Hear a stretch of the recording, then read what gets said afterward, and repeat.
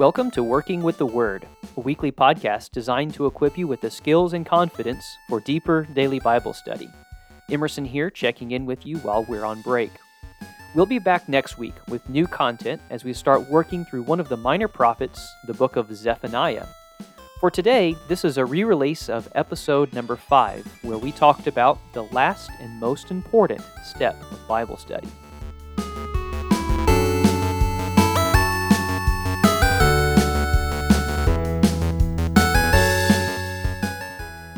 Everything so far has been leading up to this episode.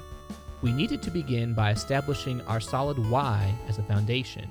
As we've been discussing the how with the inductive study method, we hope you've taken some time to open your eyes and your mind as you've observed and interpreted God's Word. But today, we get to the most important step that takes Bible study and makes it Bible living: application. We need to finish our Bible study strong by asking the question, what does the text mean to me, and how can I use this in my life?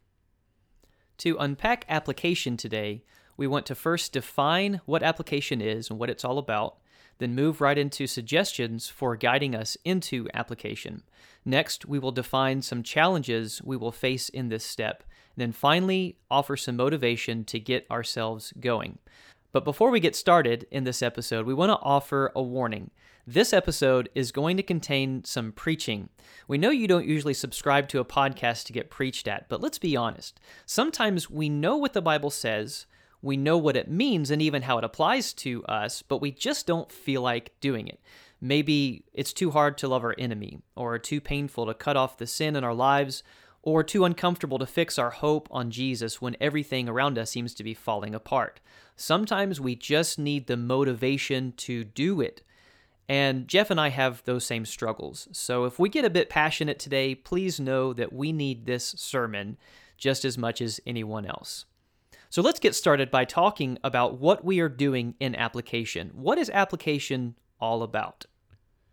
As we've been using some of those questions related to some of these steps of the inductive study method, we've been talking about how with application, the question becomes, what does the text mean to me? Big difference from what is an interpretation of what does the text mean. Now we're taking it, and now we're looking at what does it mean to me and for my life. Only at this point, after we've done those first two steps.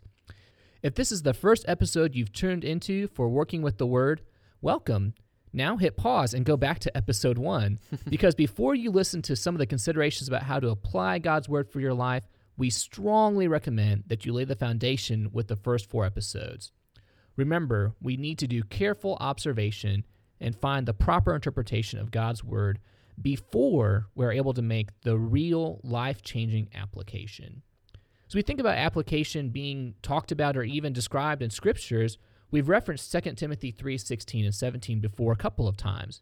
Reminder, that passage says, all Scripture is breathed out by God and profitable for teaching, for reproof, for correction, and for training in righteousness, that the man of God may be complete, equipped for every good work. God's Word is going to help us to be ready to make change in our character and our conduct as God's children. To stop short of any of this is to deny the power of God's inspired Word. But we also see in James 1:22, where the Bible clearly condemns stopping short of applying what the Word has to say. In James 1:22, James writes, "But be doers of the word, and not hearers only, deceiving yourselves."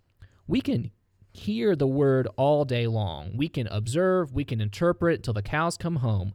But if we aren't doers, we are simply deceiving ourselves into thinking that we are good Bible students. So when it comes to application, that step of Bible study where I have to look at what does it mean to my life, I see there are 3 options of something we can do with application. Number 1, we can just do what it says. Now, obviously, that's a little bit vague, and we'll talk about that a little bit more and how to help guide us through that some. But thinking about the idea of just taking what God's Word says and doing it. Is there a command that needs to be followed? Carry it out. Is there something that needs to be abstained? Remove it. Does change need to be made? Repent. This is what God expects to see of those who are rightly handling the Word. But unfortunately, there are 2 other things that we can do in the application step which take our good observation and interpretation and lead to bad application. We can just ignore application. Sometimes we know that what the Bible says is going to be uncomfortable or difficult or painful, and it's way easier in those moments to simply ignore what we know needs to be done. But remember, if we're just hearing, if we're even just observing or interpreting God's word, but we're ignoring the doing, we are deceiving ourselves. But thirdly, we can take application and we can twist it. It's a sad truth that there are people who do careful observation to know what God's word says, and even proper interpretation to find God's meaning in the text. But they blow all of that up by improperly handling the word to mean whatever they want it to mean. The question of application is, what does the text mean to me? Not, how does the text fit into what I already believe? So everything we're doing here with application is trying to take the good steps that we've used so far. We've put in such good hard work into observing the text and really digging ourselves into it, immersing ourselves into it. We've taken the effort to ask some difficult questions or to learn and research new things by interpreting and understanding what God's meaning is. So let's make sure we bring it home by taking it and applying it to my life and doing it, not ignoring it, not twisting it, but asking that question, what does the text mean to me? So we've built our foundation, right? You've done your observation, you've done your interpretation as best as you can. Now you're ready to move into this application. So we want to offer some suggestions to help us achieve that application and what it looks like. Application is really where our Bible study needs to get deeper. So back in episode 1, Jeff, you talked about what got this idea started for us, and you talked about, what does deeper Bible study look like? What does that mean? And I think it really begins here. Obviously, it means going deeper with observation and interpretation, but you can go as deep as you want with those things. You can go as far as you want in Greek word studies and sentence diagrams, but all of those things will be meaningless no matter how deep you go, unless the word goes deeper into us. Amen. And that's really what it's all about. The word of God goes deep. Its character just, digs deeply into our hearts and lives. So let it. Hebrews 4:12 says, "The word of God is living and active and sharper than any two-edged sword, and piercing as far as the division of soul and spirit, of both joints and marrow, and able to judge the thoughts and intentions of the heart." Now, so we're not guilty of proof texting. I want to just lay some foundation here for the context. So in Hebrews 3 and 4, there's a warning of not letting the Israelites' unfaithfulness be our unfaithfulness. And so there's a warning against our unfaithfulness today. And he quotes from Psalm 95 and some other Old Testament scriptures. But the point that he's driving home to us is those Old Testament scriptures need to speak to us today. These scriptures ought to pierce us deeply. And so that's really what application is all about, letting the Word of God go deeply into my life. It's easy for us to say application is just do what it says. And we talked about how vague that is. We need something more specific, concrete. What we need are some guiding questions to light the path toward application. In the book entitled Knowable Word, Peter Kroll suggests 3 spheres of application. There are 3 H's: head, hands, and heart. And I find these just super helpful, so we're just going to use them and summarize them here. So first of all, when you apply, you want to begin with the head. The head represents everything we think and believe. And so the question we ask here is, what needs to change in my understanding of God and myself and other people? So we do not want our applications to be misguided. Hopefully we have already established a proper interpretation, but our applications can also be misguided. And so our head applications keep us grounded to think God's thoughts about Him and think about ourselves properly and think about others properly.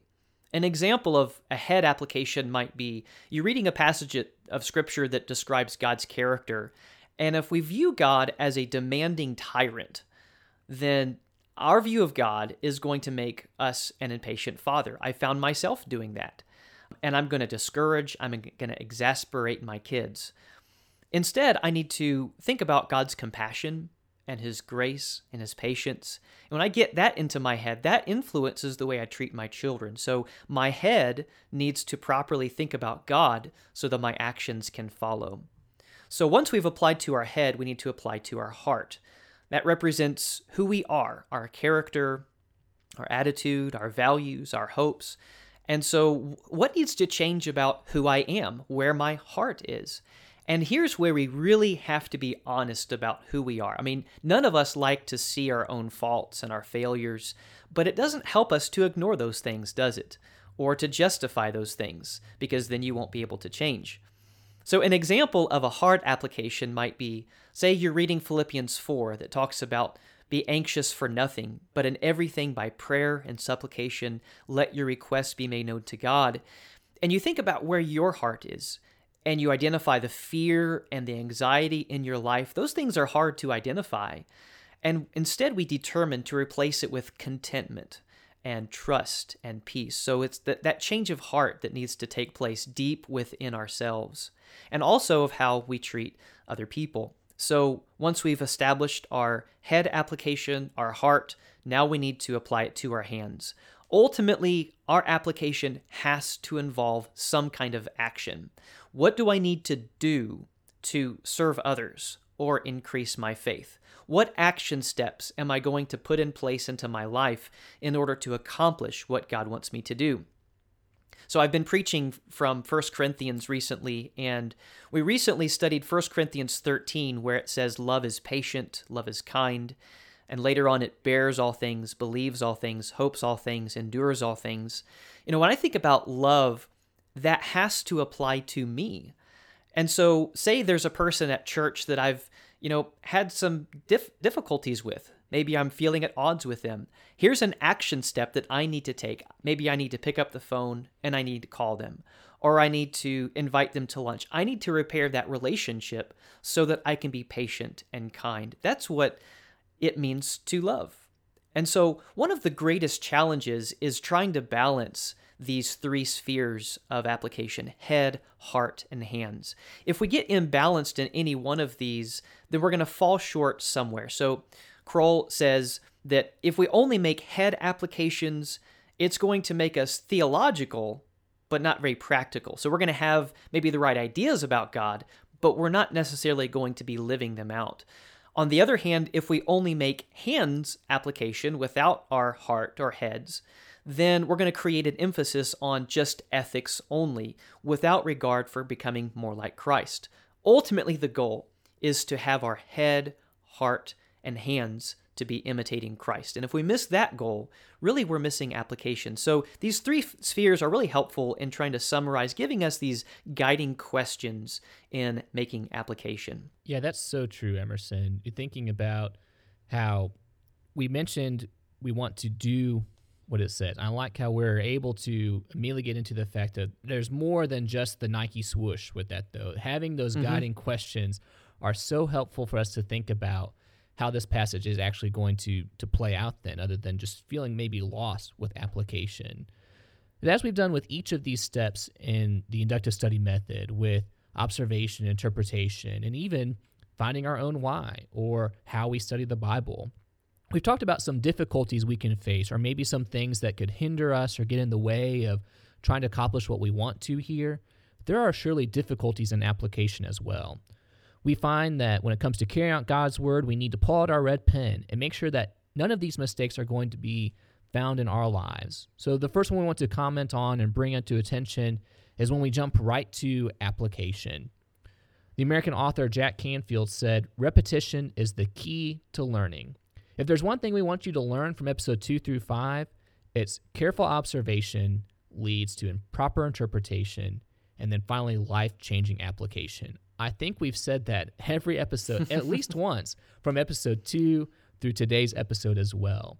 And why we've been stating all of that is because it reminds us the importance of having the first two steps, the foundation. I mean, even before that, the preparation of a good attitude, but that good attitude that sets us up to observe God's word, to see what does it say, to soak it in, to retain that information, to then take that information, the things we either don't understand or the things we need to flesh out, or the things that will help us understand God's meaning better by doing that good interpretation.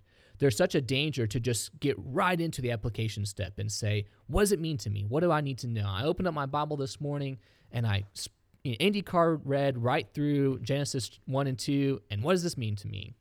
Yeah, I mean, that's a noble goal, right? We want to open our Bible and we want to see what it says for my life.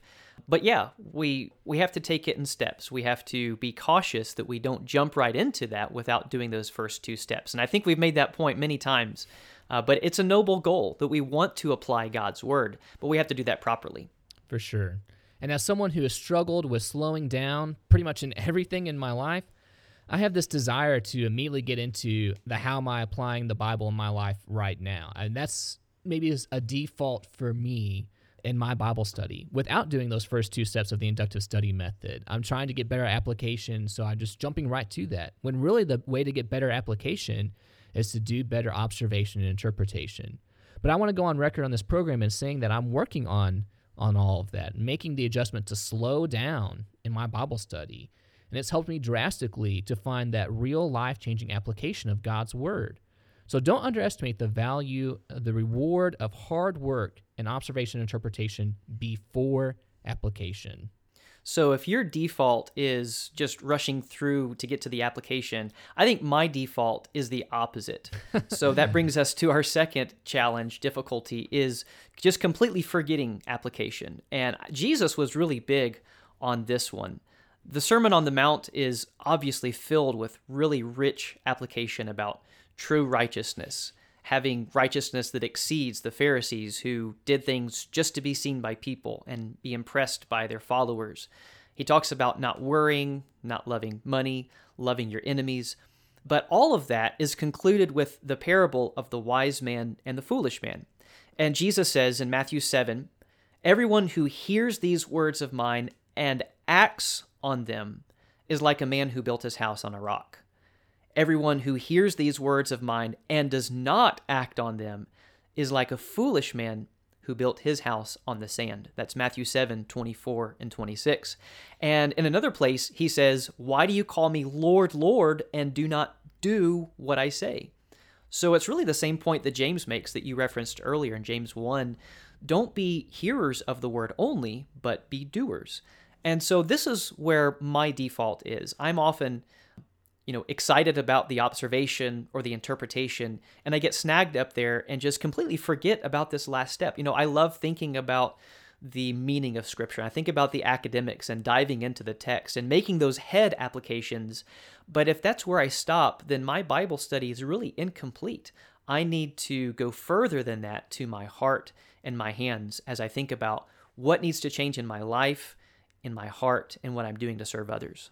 Yeah, as we've talked about, I think it's episode 2, right? With outlining and some things we can do to help us, or maybe, I can't remember where all that comes into now. But as I've done more outlining over the past 2 to 3 years in my Bible study, I've really enjoyed outlining books of the Bible and just looking for those big themes and saying, here are some repeated phrases that help me, and having a method. As things have somewhat changed and I've tried some new stuff, I've really enjoyed that part of digging into something. But if that's all I do, then I'm missing that final step of the application, like you just said.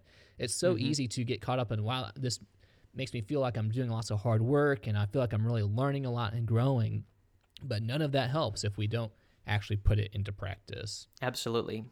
So our third difficulty when it comes to application is making application, but making application for someone else first. One of my favorite pictures in the Sermon on the Mount is found at the beginning of Matthew chapter 7, verse 1 through 5. Jesus says, "Judge not, that you will not be judged.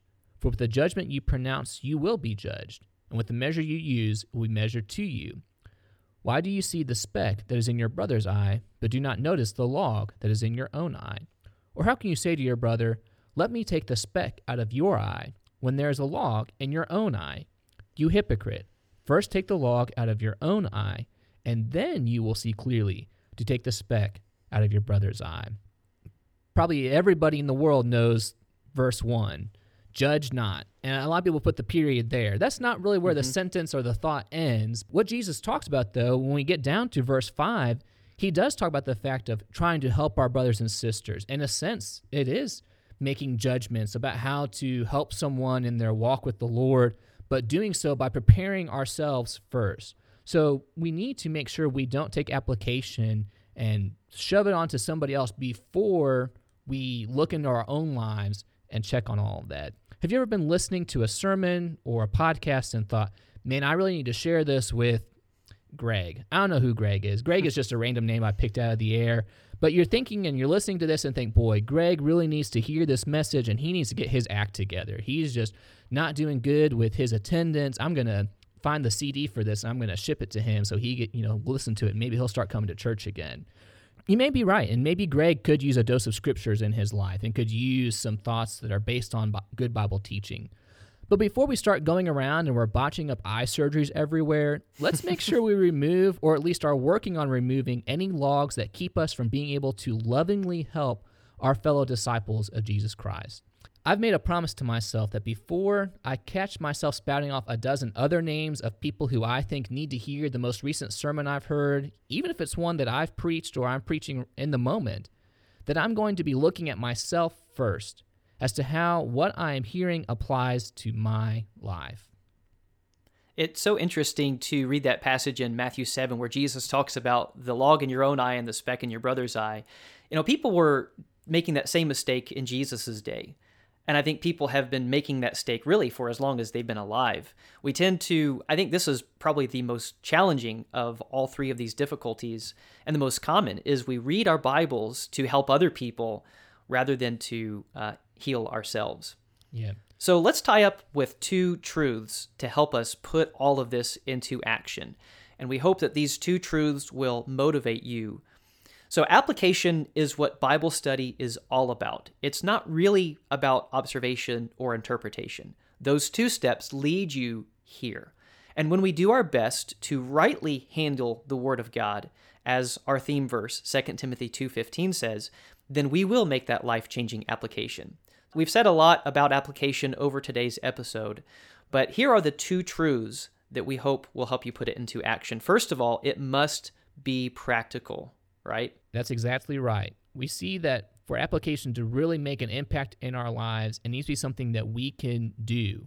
So that means it has to be practical. Now, practical does not mean that it's going to be easy, nor does it mean it's going to be impossibly hard. Application must not be vague either, but rather for it to be practical, it has to be specific. Synonyms for practical include words like feasible or possible or doable. So when I read Matthew chapter 6 and verse 33, if I'm going to read that passage that talks about seeking God's kingdom and his righteousness first, and then my application is I'm going to quit my job and I'm going to leave my family and move into a hut on a beach with only a paper Bible and no lights for the rest of my life, that's not a practical application. That's not something that needs to be done. That's not doable or possible or even feasible.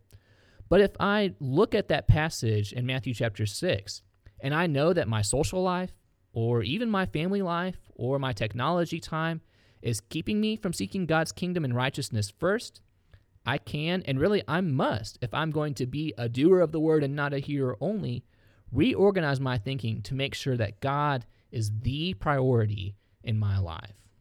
So application has to be usable. You have to be able to implement it in a very specific and tangible way. And so our second truth that we hope will motivate you is that application is the hardest step in this inductive method. When we come to this step, it really, when you are faced with the hardness of this or the weightiness of this, we have to embrace that rather than say, oh, it's just so hard, I'm just not going to do it. So that's what we mean by, I hope this motivates you. Yeah. When we first started planning these episodes on observation, interpretation, application, I was thinking that interpretation was going to be the hardest step because it sounds so daunting. It sounds so academic and challenging. But really, as we were working through this, I realized that application is the hardest step. And why is that? Well, ultimately, I think it boils down to this. It's here that we will stand or fall before God, right? Mm-hmm. God doesn't expect perfection from us, but he does expect obedience of what we know and what we read in his word.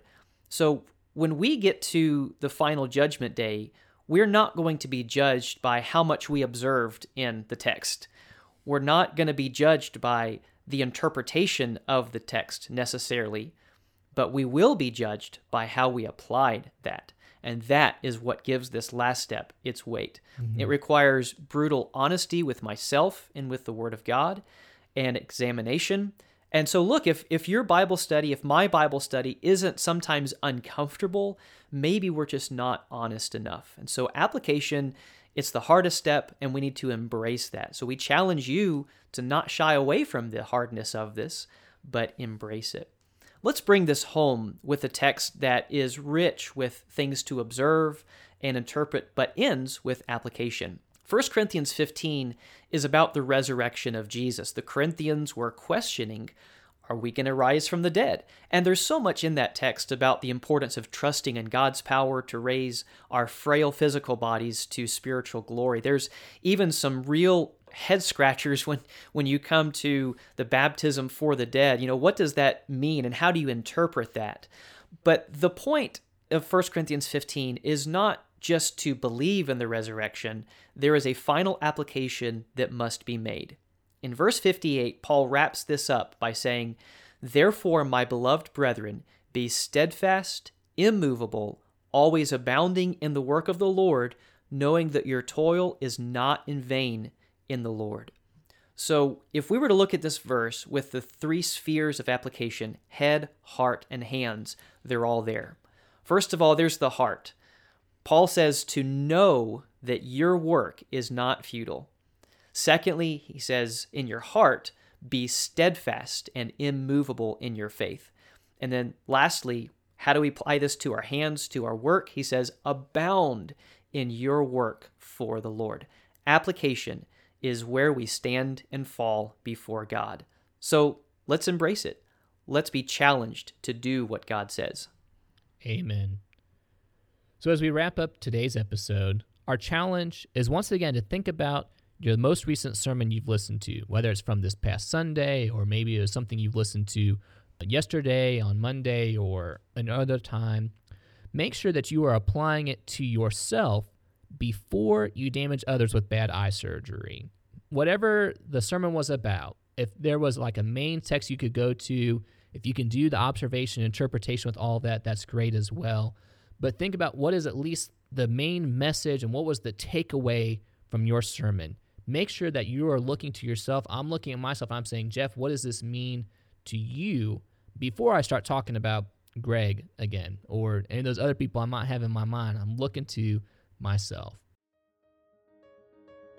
Thank you for tuning into Working with the Word today.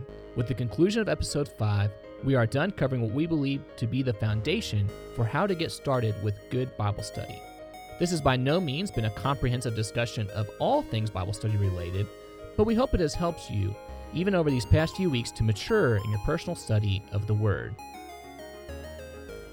Jeff and I are really excited about this next segment in our program, and we hope to give accessible, practical, challenging, and inspiring insights of the skills and confidence that will help you in your deeper daily study of God's Word. If there are any questions, topics, or books of the Bible you would like for us to cover in future episodes of Working with the Word, you can find and reach out to us on Facebook and Twitter at Working with the Word, on Instagram at workingwiththeword.podcast, or send us an email to workingwiththewordpodcast@gmail.com. That's all one word, workingwiththewordpodcast@gmail.com. So until next time, may you grow in the grace and knowledge of our Lord and Savior Jesus Christ. To him be the glory both now and to the day of eternity.